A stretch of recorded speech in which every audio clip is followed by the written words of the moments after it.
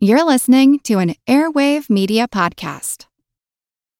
When you need mealtime inspiration, it's worth shopping Kroger, where you'll find over 30,000 mouth-watering choices that excite your inner foodie. And no matter what tasty choice you make, you'll enjoy our everyday low prices, plus extra ways to save, like digital coupons worth over $600 each week. You can also save up to $1 off per gallon at the pump with fuel points. More savings and more inspiring flavors make shopping Kroger worth it every time. Kroger, fresh for everyone. Fuel restrictions apply. Today's episode is made possible by you, the listeners. I'd love to see more of you beautiful people on Twitter, since we are under the handle @THOCpodcast, or on Facebook at facebook.com/thehistoryofchina. And of course, you are always welcome at the website, thehistoryofchina.wordpress.com. I'm currently finishing up the latest series of maps to showcase this final phase of the Age of Disunion, so please check them out once I get them posted. Thanks again, and enjoy the show.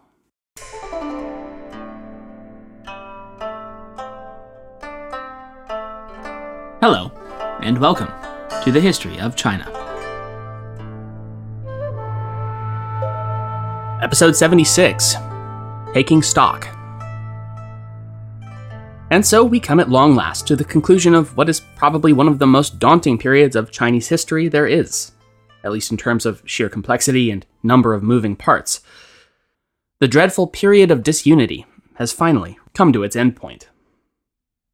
Emperor Wen of Sui has put the last of his competitors out to pasture and rendered their dynasties, and capital cities alike, little more than broken stones and rotting bones.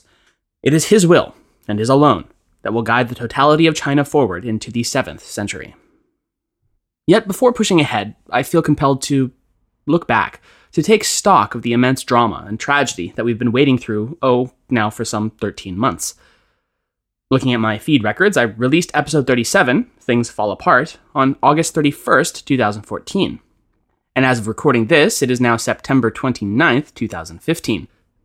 Out of the 75 episodes released prior to this, 76 if you count the biopic on Zhu Chongzhi, as of this point, half of them, 38 specifically, are solely covering the 3-century period between the fall of the Eastern Han Dynasty in 220 and the establishment and supremacy of the Sui in 581.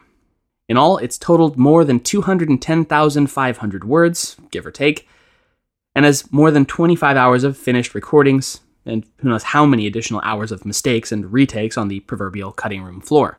Seriously, if you've made it this far, you've been listening to me talk about this time period alone for more than an entire day at this point. It does boggle the mind. And I would have it no other way. I can think of no better output for my drive to research and relate this fascinating topic, and will continue to do so until, I guess I run out of material. Which is to say, for a long time to come. Given, then, that this 300-plus year period has been distilled down to bite-sized chunks by myself over the course of the last year and change, it seems only right that I take a moment to sort of stop and distill everything we've just been through. What does it all mean, really? What actually happened? Why have we been bothering to spend more than a year dredging through a section of time that many high school history books simply gloss over in a paragraph or two? Seriously, I've taught it, and had to grit my teeth through this very section. Standard American middle school history books say of this era of massive social change, military conquest, and social upheaval, quote, "When the Han Dynasty collapsed, China split into several rival kingdoms, each ruled by military leaders. It lasted from 220 to 589. Although war was common, peaceful developments also took place at the same time. During this period, nomadic people settled in China. Some Chinese people adopted these nomads' culture, while the invaders adopted some Chinese practices. For example, one former nomadic ruler ordered his people to adopt Chinese names, speak Chinese, and dress like the Chinese. Thus, the cultures of the invaders and traditional Chinese mixed. A similar cultural blending took place in southern China. As a result of this mixing, Chinese culture changed. New types of art and music developed. New foods and clothing styles became popular. The new culture spread over a wider geographic area than ever before, and more people became Chinese." End quote. Yeah, that's it. That was all there was. I hope that by this point, that makes you just as frustrated as it does me, because it's taking a time period that is literally longer than the respective lifetime of the United States, or the Western Roman Empire for that matter, and condensing it down into a stale, antiseptic, and most damningly boring 2.5 paragraph blurb.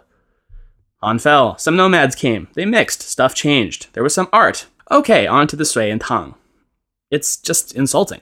And yet, having, again, now recorded some 25 hours on the topic and really just felt like I'm scratching the surface here, I also get it. It's a point in history that you either have to gloss over so completely as to render it some boring intro paragraph, or you have to devote a year or more of your life to unraveling it just to get the basic details in enough order to effectively narrate. There's not a whole lot of middle ground there between the two extremes. After all, the Chinese don't call it the period of disunion. They call it the Six Dynasties. But even that doesn't even remotely do it justice, since the name comes from later historians only counting the dynastic lines they deemed legitimately Chinese, and then discarded the rest.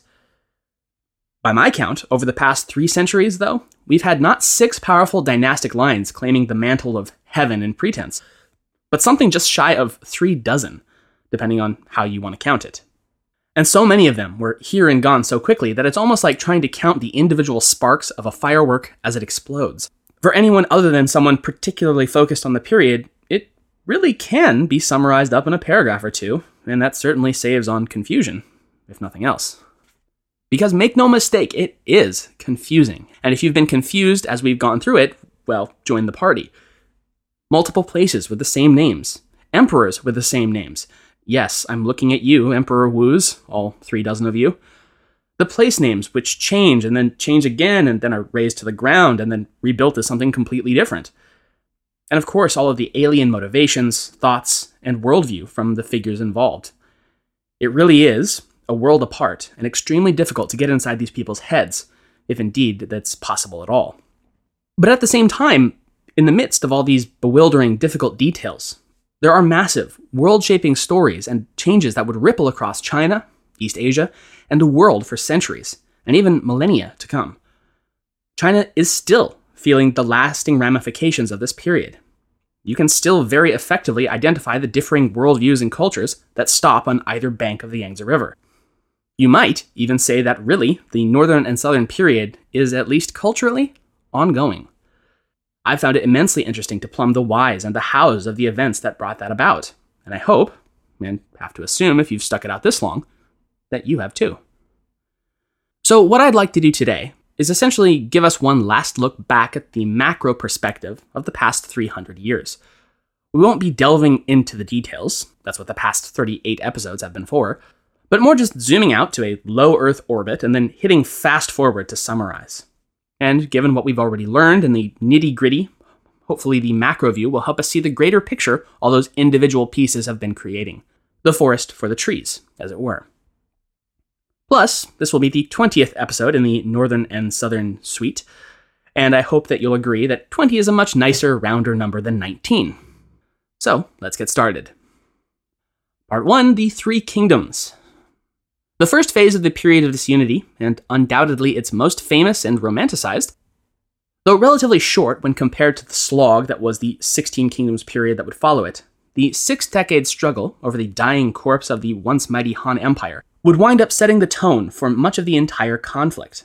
Most particularly, first dividing the empire into competing northern and southern states, with the relatively weaker Sun Wu and Shu Han states forced to grudgingly band together on the southern banks of the Yangtze, while the dominant military force of Cao Cao's state, Wei, was critically stopped from crossing it in 208 at the Battle of Red Cliffs, preventing him from continuing his, to that point, unstoppable conquest in the south. And from that point, try as they might, the conflict grounded into what would be a 60-year stalemated meat grinder, producing a scale of carnage the likes of which had never been seen in China and possibly the world. By far the bloodiest overall period of the Age of Disunity, between combat, famine, disease, and populations simply leaving China altogether just to get away from all that. By the period's end, more than half the population recorded by the Han-era census, a high point of more than 56 million, had been reduced to as little as 16 million. Taking those figures as they stand, that would render the Three Kingdoms period the second deadliest conflict in all human history, only behind the Second World War, and something like 6 million more than the Mongolian hordes under Genghis Khan and his successors would ever kill in all of their conquests across Eurasia. As is the case in most conflicts, the tripartite states would by necessity and drive to outmaneuver their respective foes create some of the most rapid and radical advances in technology China had yet seen, with many of the greatest inventions of the age produced by none other than Zhuge Liang, a man you might reasonably suggest was akin to being the Leonardo da Vinci of 3rd century China. He would develop an early form of the wheelbarrow, called the wooden ox, that allowed men to vastly expand their capacity to lift and carry just about anything. He also greatly advanced the already formidable repeating crossbow by adding a mechanism that would automatically reload and redraw the weapon once a quarrel had been fired with a single, simple hand motion, and still being able to maintain their aim, with a capacity for as many as 10 bolts in a clip. In the north, the likewise brilliant engineer Ma Jun would construct a water-powered mechanical puppet theater for his emperor's amusement, and further his studies of mechanical engineering by designing and constructing a chain pump system to irrigate the imperial gardens in the capital. But his crowning jewel would be the mechanical non-magnetic compass known as the Southern Pointing Chariot, a technology so famous and useful that following the device's loss in the Jin dynasty that followed, later engineers would spend more than 2 centuries trying to recreate it. Following the initial phase of conquest and attacks, the next and final major period of the Three Kingdoms would come about starting in 263, when the military commander of Shu Han committed the bulk of his forces in a 3-pronged strike against Wei to the north, aimed at breaking through and securing a victory, while Shu Han still possessed the strength to even do so. The gambit, however, would prove disastrous, and rather than achieving a breakthrough into the north, Shu rapidly crumbled under a counterattack, and by that winter its capital at Chengdu had fallen. The following year, though, the state of Wei would likewise find itself relegated to the dustbin of history. But not through conquest, but rather through what we've all come to know very well over the course of this age, betrayal from within. The ranking member of the powerful Sima family overthrew the last of the Cao emperors in 264 and established himself at the helm of his new Jin dynasty.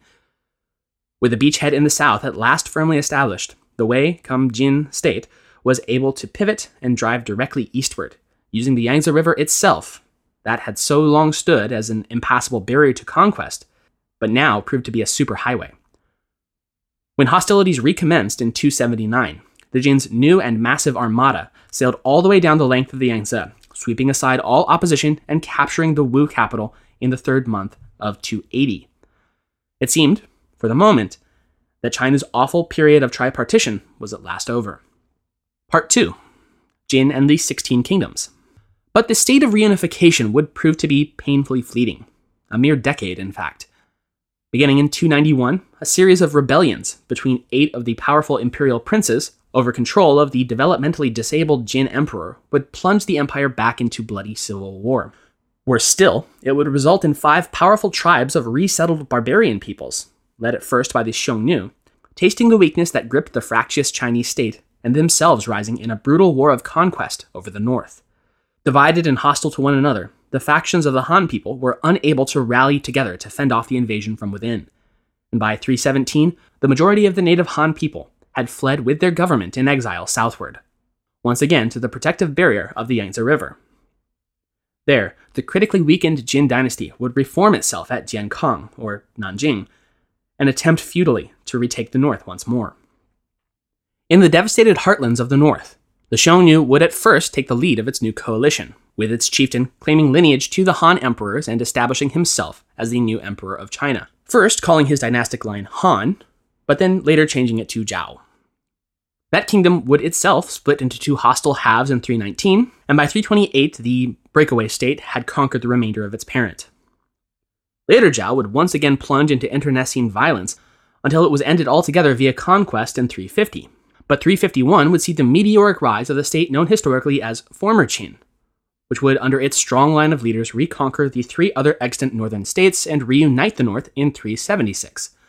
Former Qin would turn its united forces southward, aiming to finish off the cowering Jin and reunite the empire for themselves. In 383, they launched their invasion of the south, but were shocked by the unexpected ferocity of the southern Chinese, who not only held their own against the vastly more numerous steppe confederation, but proved able to utterly rout the Qin army at the Battle of Fei River. In the aftermath of this humiliating and demoralizing defeat, Former Qin lost its lock on power over the Confederation, and the Northern Empire shattered once again. with as many as 7 mutually hostile kingdoms coexisting for periods as long as 9 years. One of these competing mini-states came to call itself Northern Wei, led by a clan of the Xianbei tribe called the Tuoba, from what is now Hohhot, Inner Mongolia. The Tuoba chieftain succeeded where his adversaries had failed and expanded southward. In the decades to follow, the Tuoba Xianbei would conquer and absorb its rival northern kingdoms. By 439, the emperor of Northern Wei had defeated the last of his rivals and reunited the north once again. Meanwhile, in the south, the Jin finally succumbed to the weakness that had been devouring it from within, and in 420 its final emperor ceded the throne to Liu Yi, who had found the Liu Song dynasty. Look, Bumble knows you're exhausted by dating. All the, must not take yourself too seriously, and 6'1" since that matters, and what do I even say other than, hey? Well, that's why they're introducing an all-new Bumble, with exciting features to make compatibility easier, starting the chat better, and dating safer. They've changed, so you don't have to. Download the new Bumble now. Now, with 2 rival factions neatly divided by the Yangtze River, the Southern and Northern period had officially begun. Part 3, the Southern and Northern dynasties. Liu Song, though powerful, would have the misfortune of having a run of really bad emperors, and in little more than 50 years' time, the populace, and more importantly the government and military, had grown deeply displeased with the madness and excesses the Liu clan was producing in its heirs, and therefore conspired to oust them. In 479 then, Liu Song's top general, Xiao Daocheng, overthrew the final Liu Song emperor and established himself at the head of southern Qi. Though his reign would be highly successful, following the founding emperor's death, Qi would likewise begin to slip into corruption, puppeteering, and capricious violent monarchs. The Qi dynasty's lock on power in the south would prove even shorter than Liu Song, and after only 23 years in power, and having burned through 7 emperors in that time frame, was also militarily overthrown after its young, insane emperor casually murdered his prime minister, prompting his brother to take up arms in rebellion that pretty much everyone agreed was well overdue. Out with the Qi, and in with the Liang. And under the first Liang emperor, who was, of course, one of our multitudinous Emperor Wu's, the south began to actually flourish. He invested in scholarship and commissioned imperially sanctioned universities in the capital, and was known for holding grand poetry contests with sums of gold as rewards for the winners. Nevertheless, he tended towards becoming out of touch with reality, especially in the latter half of his reign, where he became surrounded by sycophants and became increasingly invested in Buddhist doctrine. He, the famous Bodhisattva emperor, would not only be the first Chinese monarch to openly advocate or practice Buddhism, but tried to renounce worldliness altogether and join a monastery no fewer than 3 times, and was only dragged back to the capital to, do his job once his officials had paid huge donatives to the monks to encourage them to kick him back out again.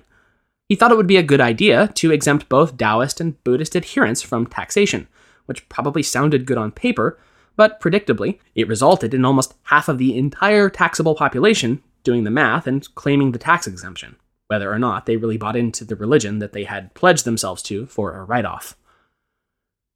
That great decrease in the number of taxable households, combined with the Liang emperor's own overly lenient policy toward his officials, resulted in a huge drain on the state's treasury.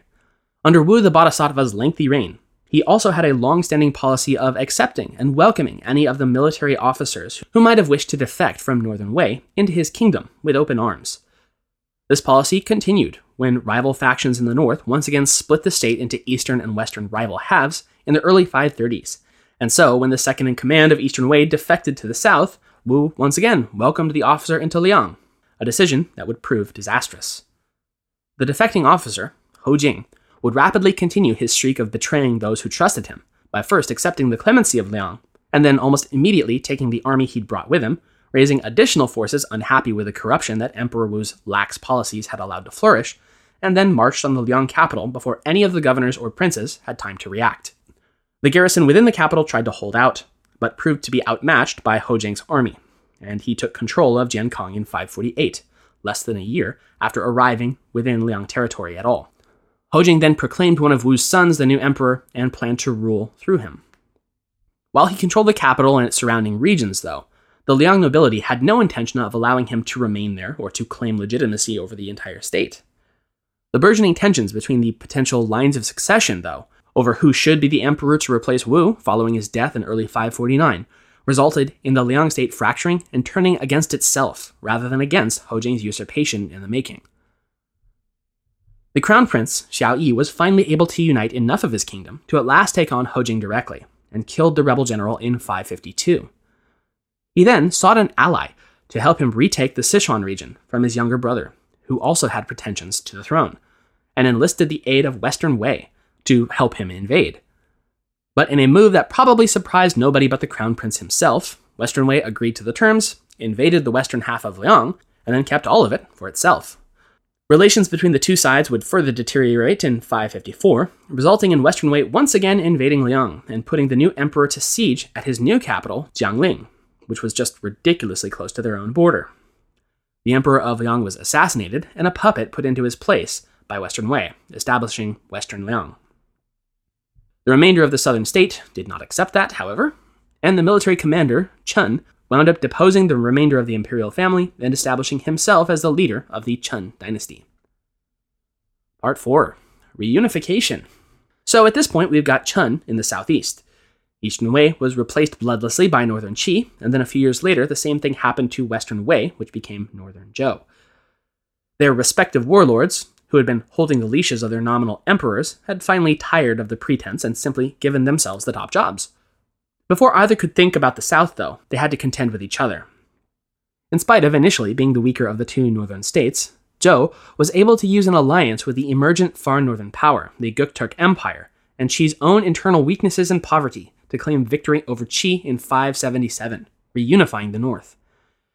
But once again, the victory would be short-lived, with the erratic and costly rule of its young Emperor Xun threatening to once again tear the empire apart. The powerful Duke of Sui, the Empress Regent's father, seized the throne, ended Northern Zhou, and claimed the mandate of heaven as Emperor I of Sui in 581.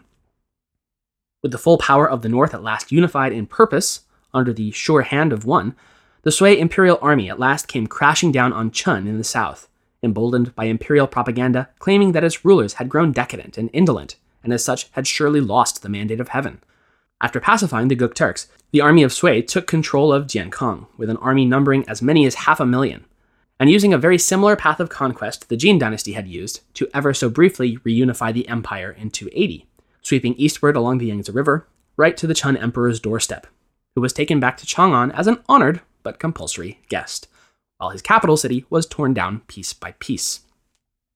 So yeah, great. There's the whole past 13 months in highly abbreviated form. But what does it all mean? What were the long-term consequences of what was clearly a painful, change-filled period? Well, I'm glad you asked, dear listener. Just as the Three Kingdoms is renowned as being a period of great technological leaps forward, the Southern and Northern period is, in addition to its political and military shifts, remembered as being a time of unprecedented philosophical, spiritual, and cultural revolutions as well. In both the South and the North, what had been Confucianism's virtually uncontested dominance over Chinese thought rapidly declined following Jin's short reunification of the empire. Confucianism, with its sunny disposition that all men are inherently good and only need good governance to be their best selves, seemed unrealistic, silly, and outdated in the face of a conflict that by 280 had already claimed the lives of some 60 million people and wouldn't ultimately stop for a further 3 centuries. No, Master Kong, they must have thought. Men were obviously not all fundamentally good or moral, and thus basing a system of government and society on such pie-in-the-sky naivete was surely a recipe for just the sort of disaster they'd all been living through. Power. Naked political and military power, and the will to use it seemed to be what ruled the day. And so, many began to look for systems of thought, philosophy, or belief that would go beyond the mundane and material, and give their lives, losses, and seemingly endless suffering a greater meaning. Surely, there must be a meaning to such senseless depravity. Enter Neo-Daoism and Buddhism. Well, that's not technically right. They didn't enter. They had already been present in China since virtually its inception, in the case of the former, and since the Eastern Han Dynasty, in the case of the latter. But they came into such prominence at this point precisely because they filled the philosophical void that Confucianism had so utterly failed to do, which was to explain the chaos of the world in a manner that both gave it meaning and lessened the impact of the suffering all Chinese faced. Neo-Daoism had revitalized itself from obscurity and irrelevance in Northern Wei, in large part because it insisted that the one absolute truth of everything, the Tao itself, was the source of and force behind everything and every action in the universe. In essence, that there was a force and a meaning behind everything that was happening all around the people of China, and as such, everything that was happening exactly as it was meant to. Thus, no matter how out of balance the world might seem, the overall order of the universe was, had always been, and always would remain precisely in balance in the grand scale of things. There is a great deal of comfort in that line of thought, even for many of us today. It likewise encouraged its practitioners to remove themselves from the material world, and from the societies that were busy tearing themselves apart. Taoists under the Northern Celestial Masters, for instance, sought to hide themselves away in caves to meditate on the nature of everything. And in the South as well, many sought out mountain retreats and places far from the dangers and tragedies of the cities to properly focus on the way. In spite of being a foreign import, Buddhism, too, was able to find its place in the hearts of many Chinese, in spite of the occasional setbacks and purges it would face, being an alien system of belief and all. Similar to Taoism, Buddhism allowed people to place their own lives in terms of a much larger, more universal perspective. Surely, an outlook that would minimize the suffering and hardships unfurling around the populace. In Buddhist thought, though, suffering could not be avoided by seeking out a cave, because suffering itself was as much a part of life as breathing. Buddhism simultaneously allowed people to accept suffering and death. After all, the infinite cycle of death and reincarnation takes a lot of the punch out of dying. And it also offered them an out. Give it all up. Give up the world, give up your possessions, your attachment to everything in the world, give up your desires, your pains, and your regrets. And if you can do that, then you will have become unto a god itself. You will have achieved nirvana and want for nothing ever again. You will at last be removed from all the sufferings of the wheel of karma and be as a candle that has been blown out. It really puts the whole situation on its head. Rather than fearing death and wanting to live, Buddhist thought teaches that while all life is sacred, the ultimate goal is to escape it entirely. To break out of the infinite loop of death and rebirth and pain and wanting and suffering. To just reach an end to desire of anything and to be, finally, at peace. It's easy to see why so many came to adamantly hold on to these tenets during this time period as well. With the chaos of the wars, it's also not difficult to understand why things like the arts would have been taken up, as a mean to generate beauty in times of ugliness, and a way to preserve one's own culture in the midst of such destruction.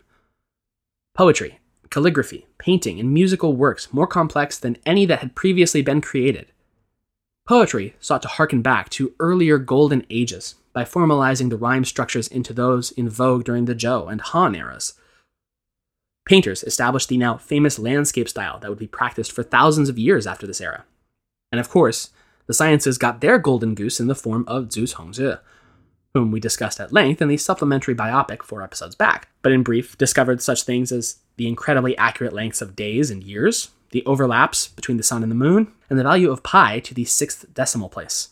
And he also proved to be the first engineer in more than 2 centuries to be able to replicate the southern pointing chariot that Ma Jun had perfected. Conflict begets change, and the longer the conflict rages, or the more hotly it burns, the more pronounced and profound the alterations it wreaks upon the civilization or civilizations it affects. China went into the period of disunity, a nation of bronze and iron.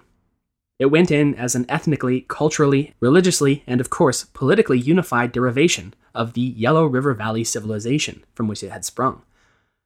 But the heat and pressure of 300 years in a violent crucible fundamentally altered the very essence of what being Chinese was. The moniker was now claimed by Han, Xianbei, and even Xiongnu alike. Culture, both in the north and the south, was now a blend of these multiple peoples, and with an extra-large dash of Indian religion thrown in to boot.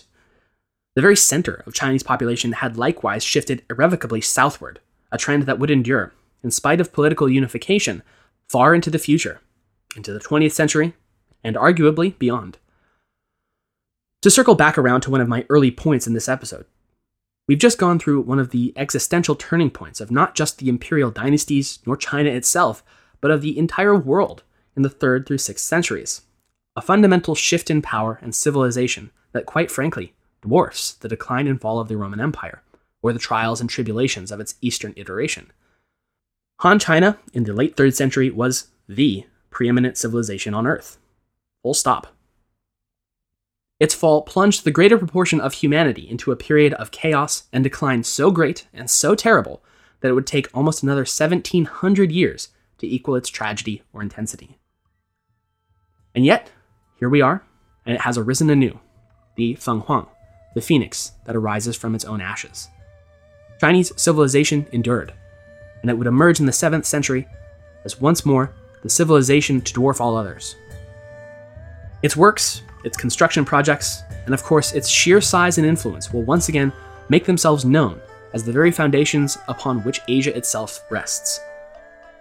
And next time, we will be delving into the man who finally achieved that long-held aspiration, the man who had done what so many others could not, and reunified China into the global force it was meant to be, Yang Jian, the Duke of Sui, the Emperor of China. Thank you for listening.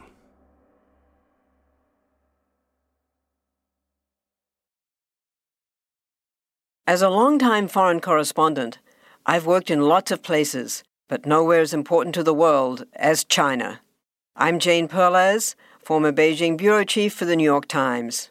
Join me on my new podcast, Face Off, U.S. versus China, where I'll take you behind the scenes in the tumultuous U.S.-China relationship. Find Face Off wherever you get your podcasts.